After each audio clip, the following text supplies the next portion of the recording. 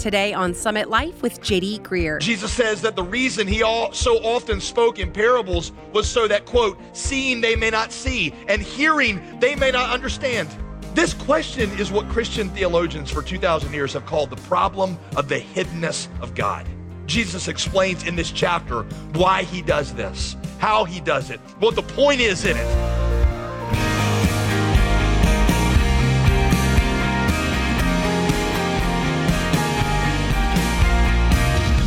Welcome back to Summit Life with pastor, author, and theologian J.D. Greer. As always, I'm your host, Molly Vidovich. Today's message is titled The Hiddenness of Jesus, and I've got a question about that title. If God wanted the whole world to know him, why did Jesus go to such great lengths to hide his accomplishments? He always told people not to tell anyone what miraculous thing he had done. Such an interesting approach, right? It's part of our Kingdom Come teaching series, and if you've missed any part, you can always catch up online at jdgreer.com. Okay, ready to jump into God's Word? Let's turn to Luke chapter 10 and join Pastor J.D. Luke chapter 10, I want to talk with you about a question that a lot of people have, and that is basically this. People ask, if there really is a God, then why hasn't he made the evidence about himself clearer? You ever ask that question? For example, take evolution. A lot of people, smart people, not twisted, weird people, but just regular people, smart people think that evolution pretty much puts God out of a job. And even if you disagree with what they say, you might say, well, yeah, but why didn't God make the evidence about himself and creation so clear that whenever somebody gets up and suggests a theory about the origin of life that doesn't involve him, it just looks ridiculous? I mean, for example, you're looking through the microscope at a cell, and you see a little tag in the cell that says, designed by Jehovah, right? I mean, at that point, there's no more discussion. Why didn't God do that? God can do whatever he wants to. Why didn't he make himself more obvious? Or on another front, why is it that New Testament critics are able to present arguments about why the Bible has been corrupted? Even forged. And even if you disagree with them, you're like, yeah, but they ask some really good questions. And some of their questions are hard to answer. And some of the things they say makes lots of sense. And so I don't believe what they're saying, but why didn't God do this in such a way that there really would be no doubt about it? You ever thought about it? Why hasn't God made the evidence for himself clear, more obvious? For me, it's kind of the question behind all the questions. A famous American novelist, a guy named John Updike, said it this way, and I love this quote. He said, all this heaven storming you people want to do, if God wanted his tracks discovered, wouldn't he have made them plainer? Why would God tuck them into odd bits of astronomy and nuclear physics? Or I might add, why would he bury it into a story that was written 2,000 years ago in a document we don't even have the originals of? He says this, why be so coy if you're the deity? In other words, if God can do whatever he wants, why wasn't God a little more obvious to the point that nobody could really question? Why doesn't God speak? I think this is a perfectly valid question. Why doesn't God daily speak from the sky? A little news briefing. I mean, Jon Stewart's got his daily show. Why didn't God have his? That just says, here's how I feel about what's going on there. Now, how come you don't have, every time you open the Bible, a little angel that just hovers over it and says, this is true, this is true? I mean, most people would have doubts, right? How come when a New Testament skeptic or some skeptic at UNC Chapel Hill or NC State or Duke is up there in front of the class talking about why Jesus didn't raise from the dead, how come a 900-foot Jesus doesn't appear next to him and be like, this guy is wrong? Right? There'd be a lot less unbelievers. And why is it that so many seemingly smart people come up with different conclusions than we do about the Bible? I once had a friend who was falling away from the faith. He asked me, he said, if this stuff is really true, why does it seem like all my smart professors reject it? Some of you have asked this question from a different angle. You're like, well, why isn't God more present? Why isn't God more obvious when I need him? And no less than C.S. Lewis. C.S. Lewis, one of the greatest, in my opinion, Christians and writers and philosophers in the last 100 years, he said in a really honest confession in his book, A Grief Observed, listen, he said, quote, but go to God when your need is desperate, when all other help is in vain, and what do you find? A door slammed in your face and the sound of bolting and double bolting on the inside. After that, silence. You might as well turn away. The longer you wait, the more emphatic the silence will become. There are no lights in the windows. It might be an empty house. Was it ever inhabited? It seemed so once. Why is God so present a commander in our time of prosperity and so very absent a time in our help of trouble? I'd say for many of you, this has been a question in your mind, hasn't it? And here's the thing. I don't really hear this question ever dealt with much in church. But it is a question that runs, it's a theme that runs all through the Gospel of Luke. One of the things that you're going to see happen repeatedly in the book of Luke is you're going to see Jesus have some golden opportunity to reveal himself. So, something he could do to just end all the questions and shut everybody up. But he doesn't. For example, you might have noticed this as you've been reading through the Gospel of Luke. He repeatedly tells people who get a glimpse of his power not to say anything. Did you see that? Luke chapter 4, for example, he casts out a demon and then says, don't tell anybody. Luke chapter 8, he raises a little girl from the dead and then he says, let's just keep this between us. Sometimes when Jesus is pushed to do a miracle to prove himself, like for example, Luke chapter 23, when Herod says, if you'll do a miracle, then I'll believe in you. Jesus does nothing. Sometimes when he's asked point blank to defend who he is, he's silent. Or how about this one? Luke chapter 8. Jesus says that the reason he so often spoke in parables was so that, quote, seeing they may not see and hearing they may not understand. In other words, he spoke in a way that would deliberately keep some people confused. Have you seen this? I thought Jesus wanted everybody to know about his power. And if so, why did he do that kind of stuff? Have you ever asked that question? If not, maybe you ought to start reading your Bible with your brain on. Right? I got a strong reaction against Christians who mindlessly believe what they're told. They don't even know why they believe what they believe. They just believe it because it's the most comfortable thing. That is deeply offensive to God.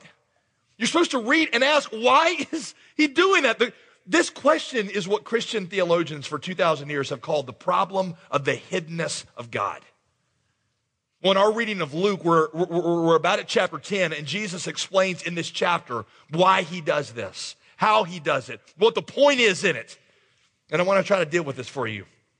Personally, again, I have never heard a sermon on this because I think a lot of us are afraid to embrace the hard questions about Christianity. But I'll tell you guys this, the more I walk with Jesus, the less afraid I become of hard questions. There's a lot of things about Christianity. There's a lot of things about this book that blow my mind, that offend me, that shatter my thinking. But the more I read this, the more convinced I become that there is a God, there is a true God behind this mysterious, mind-boggling revelation. In fact, I would say this, the hardest questions about God are never asked, in my opinion, by the skeptics. The hardest questions about God are always asked by the Gospels themselves. That's what you're going to see here in Luke 10. You're going to see a very hard question that Jesus brings up. Luke chapter 10, let me give you the context of this story. Jesus has just sent out his apostles to announce the arrival of his kingdom in the surrounding cities. He arms them with the power of miracles. They're able to cast out demons. They're able to heal the sick, make the blind see. Well, his apostles get a mixed reaction. There were some people, a fairly large number of people, that enthusiastically believed what Jesus or the message that the apostles preached about it. But a lot of people in the cities reject the message. And a lot of the people, here's the thing, a lot of the people who rejected were the right people, if you know what I mean. The people of influence, the political leaders, the religious leaders, right? Jesus' reaction to this, you're going to see it, Luke chapter 10, verse 13. Woe to you, Chorazin! Woe to you, Bethsaida! Those are two of the Jewish cities in Israel the apostles had gone to. Those were two of the cities that were filled with the right kind of people. That's where a lot of your religious leaders live. That's where a lot of your capitals were of power and the capital of education and the capitals of religion. For if the mighty works, he says, done in you had instead been done in Tyre and Sidon, those are two notoriously wicked enemy Gentile cities, Tyre and Sidon. If the works that had been done in you, Chorazin and Bethsaida, had been done in those Gentile cities, they would have repented long ago, sitting in sackcloth and ashes. And you, Capernaum was another famous Jewish city that was filled with the right kind of people. You, who were so full of religious leaders who study so hard to become wise, will you be exalted to heaven with all your impressive learning about God? No, you will be brought down to hell, to Hades. Then Jesus says to his apostles, the one who hears you, you see, hears me. The one who rejects you rejects me. And the one who rejects me rejects him who sent me. Verse 21, in that same hour, he rejoiced in the Holy Spirit. In other words, the rejection of these right people by him didn't bother him that much because he knew who he was. He knew that God approved of him. And so the rejection of other people, even the right people, didn't really bother him that much because it wasn't that significant because he knew who he was and he knew he had God's approval. So he rejoiced in the Holy Spirit and he said, I thank you, Father, Lord of heaven and earth, that you have hidden. There's your word, hidden. Underline it, circle it, write it down, prick your finger, dab it in blood, whatever it takes. That's your key word. These things, you have hidden these things from the wise and understanding, and you have revealed them to little children. Who missed it? Who missed it? The wise and understanding. Who got it? Little children. Now, is there anything wrong with wisdom and understanding? Of course not. The Bible tells you to seek wisdom and understanding. Read the book of Proverbs. That's what the whole thing is about. God wants you to be wise in his word. God wants you to be wise in his world. He loves for you to increase in your knowledge and your wisdom. He loves for you to master the earth. That's one of the commands that he gave.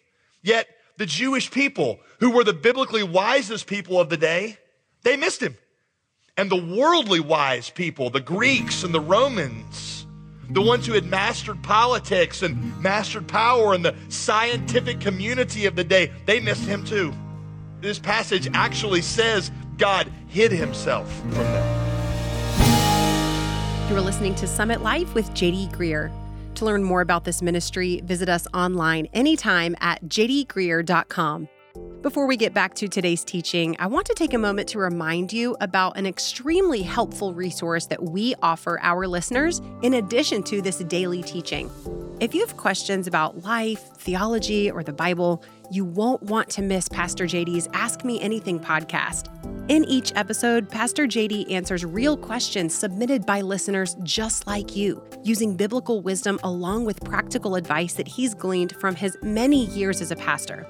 And the best part, it's completely free. You can find Ask Me Anything with JD Greer by visiting jdgreer.com/podcasts or by searching for it on your favorite podcast platform. Don't miss out on this great resource by subscribing to the podcast today. Now let's get back to today's teaching. Once again, here's Pastor JD here on Summit Life. He continues, yes, Father, for such was your gracious will. All things have been handed over to me by my Father, and nobody knows who the Son is except the Father, or who the Father is except the Son, and anyone to whom the Son chooses to reveal him. Wow. Did you see that? The only people who know God are those to whom Jesus chooses to reveal himself. Verse 23. Then turning to his disciples, he said, blessed are the eyes that see what you see. I got two questions I'm going to try to ask of this text, okay? They're really two different sermons, but I'm going to try to merge them into one. I'm not sure how good I'm going to do, but I'm going to try. Here's the two questions. Number one, why do the wise and the understanding, why is it that they miss God? Why do the wise and understanding miss God? And then the second question I want to ask of this text is, how do we find certainty in what to believe about God? Why do the wise and the understanding, why is it that they miss God? And then how do we find certainty about what to believe about God? Question number one, why do the wise and understanding miss God? Here we go. I'm going to give you four logical premises as to what the Bible's answer is to that question. Number one, because our hearts are naturally blind. Our hearts are naturally blind, and that is not something that wisdom or understanding is able to overcome. The Gospel of Luke repeatedly presents men and women in a natural state of blindness. We saw this when Jesus first launched his ministry in Luke 4 and described what it was going to be like. He said that one of his primary tasks was going to be to open the eyes of the blind. And yes, he was talking about the physically blind, but he was talking about something even more significant than that, and that was the spiritually blind. Those people who were unable to see the glory of God that was all around them. The blindness of our hearts was a kind of willful blindness that grew out of our sinful attitudes, our sinful disposition. The Apostle Paul would later explain this blindness a lot more clearly in Romans chapter 1. I don't have time to walk you through it in detail, but let me kind of summarize it for you. Paul says that the posture of the human heart since the fall has been a posture of rebellion. Our hearts have rejected the authority and the glory of God, so that, Paul says, our foolish hearts have been darkened. And because they have been darkened, he says, they are blind to God's goodness and his holiness and his power that is really all around us. What Paul means by rejected the authority of God is that we don't want God to be in charge. We don't want God to rule. We want to be a rule unto ourselves. That is as natural to us as eating and breathing. Right? My kid's first word after daddy, okay? After their first word, daddy, their second word is no. And for whatever reason, that's like their first sentence, daddy, no. It's like their subject and verb. I know no is not really a verb, but they're using it in a verb kind of way. Daddy, no. Because they are born with this sense of, I don't want anybody telling me what to do. I am a rule unto myself. And that's what Paul says. Our hearts are in a posture of, we don't want God to rule. We reject his authority. We want to rule ourselves. What I mean by rejecting the glory of God is that we don't seek God's glory above all things. We seek our own glory. And we seek our own pleasure. I've told you this before, but the word for glory in Hebrew is the word kabod. Kabod literally means weight. So when you give glory to something, you are giving it weight. To give something glory in the place of God is to give something in your life the weight that you should be giving to God. A long time before there's unbelief and disobedience, there is the false giving of glory, giving things the priority and the weight in our lives that we ought to be giving to God. That's how most of us live. It's that we give weight to things. We care more about obtaining things. We care more about the opinions of others than we do about God. That is giving worship away. So as a result of that posture, Paul says, our hearts are darkened.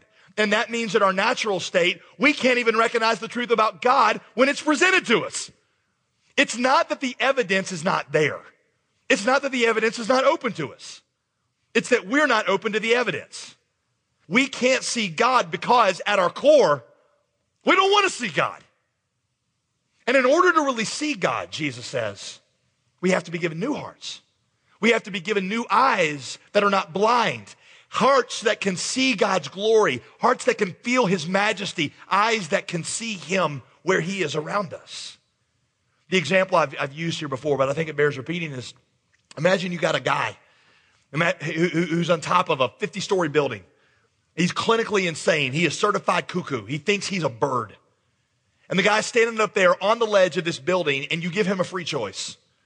You're like, hey, man, bro, you can jump off this building, but you cannot fly. If you jump off this building, you're going to plunge straight to the ground. You're going to be road pizza. This is not going to end well for you.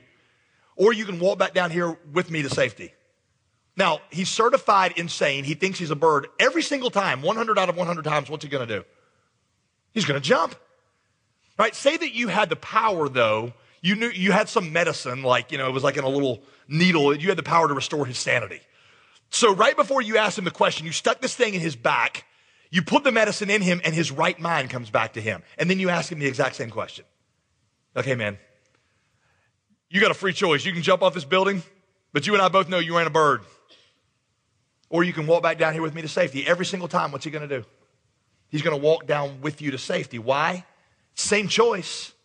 It's that his mindset has been changed, so now he sees things differently. What the Bible teaches you is that God, the Holy Spirit, restores your mind so that all of a sudden your eyes are open. You start to see evidence. It's all around you. You're like, how could I not have seen this before? But it takes a change of the heart to be able to see that kind of evidence. You see what I'm getting at? It's not that the evidence was not there, not open to us. It's that our hearts are in a posture of rebellion, so that colors how we see the evidence, and that's why we can't see it. Here's the point. Listen, God giving us that kind of sight is grace. He doesn't owe it to us, does he? No, because we have rejected him, so he doesn't owe us even a revelation of himself. Imagine you had a friend, for example, who stole from you, lied about you, betrayed you, and left town. Right? Well, then your kid gets married and you don't invite them to the wedding. Do they have any reason at all for them to say, that's unfair, you should have invited me to your wedding, your kid's wedding? No, they rejected you. You don't owe anything to them. Because we have rejected God, God does not owe us anything, including a revelation of himself. The idea that if there really is a God out there, just anybody should be able to find him at any point whenever they want is just not true. God's revelation of himself to us is grace. It is a gift that we don't even deserve anymore. And one of the things that often disturbs me in our conversations about the evidence for God is that people act like they're doing God a favor if they believe in him. As if God is sitting there in heaven going, no, please believe in me, please. Please, Ashton Kutcher has way more Twitter followers than I do. I need some followers. I need some believers. Please believe in me. Please, please. No, okay? From God's perspective, this is God's world. Whether you believe in him or not doesn't really affect his self-esteem one way or the other. He doesn't need you to believe in him at all. If you don't believe in him, that's going to be your loss, not his. Number 2, God will not be found through human achievement, because if he could be, that would contribute to human pride. What's the first reason the wise and understanding miss God? The first reason is that their hearts are naturally blind, and that's not something wisdom and understanding can be overcome. That's not something wisdom and understanding can overcome. Number 2, God will not be found through human achievement, because if he could be found that way, that would contribute to human pride. If the way to find God, for example, were through mastering science, then the really smart scientists would say, we found God because we were smarter than everybody else. We know God and truth best because we're the smartest and we went to the best schools. They would boast. That you listen to them talk now, and that's pretty much what they talk like, isn't it? You hear this tone in it. It's like, I know the truth. I can see things clearly because I went to the best school. I went to an Ivy League school, and I'm smarter than you anyway. I got a higher IQ, and I worked harder than you. That's why I'm boasting. My strength is what enabled me to find the truth.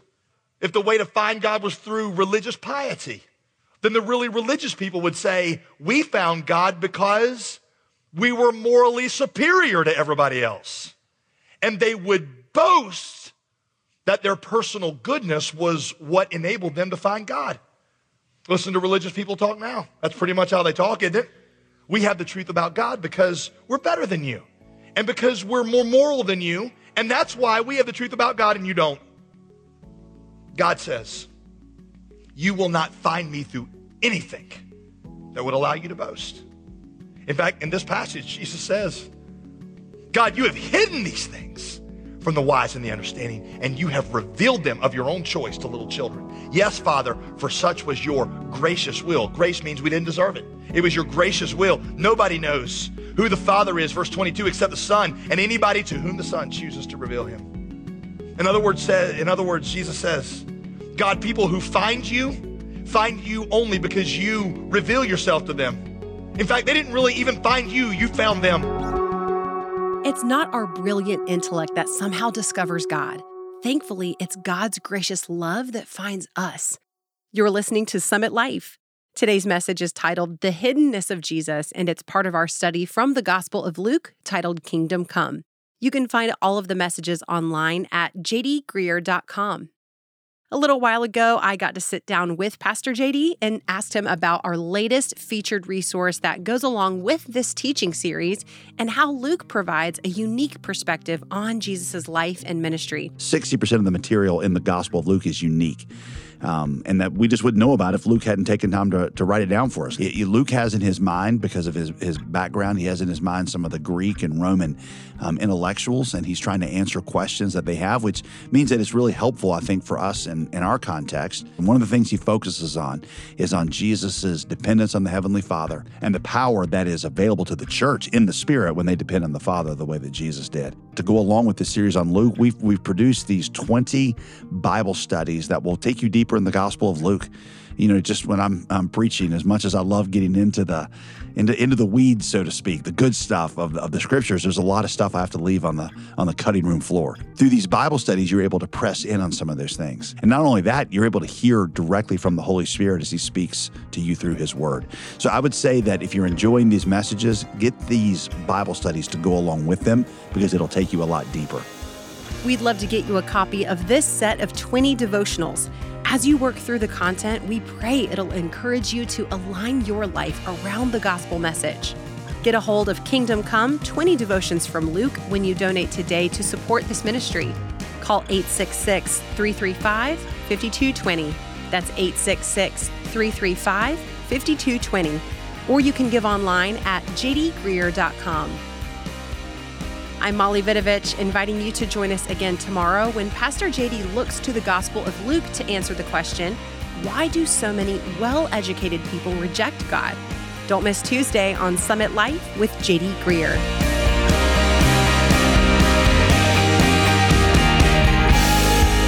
Today's program was produced and sponsored by J.D. Greer Ministries.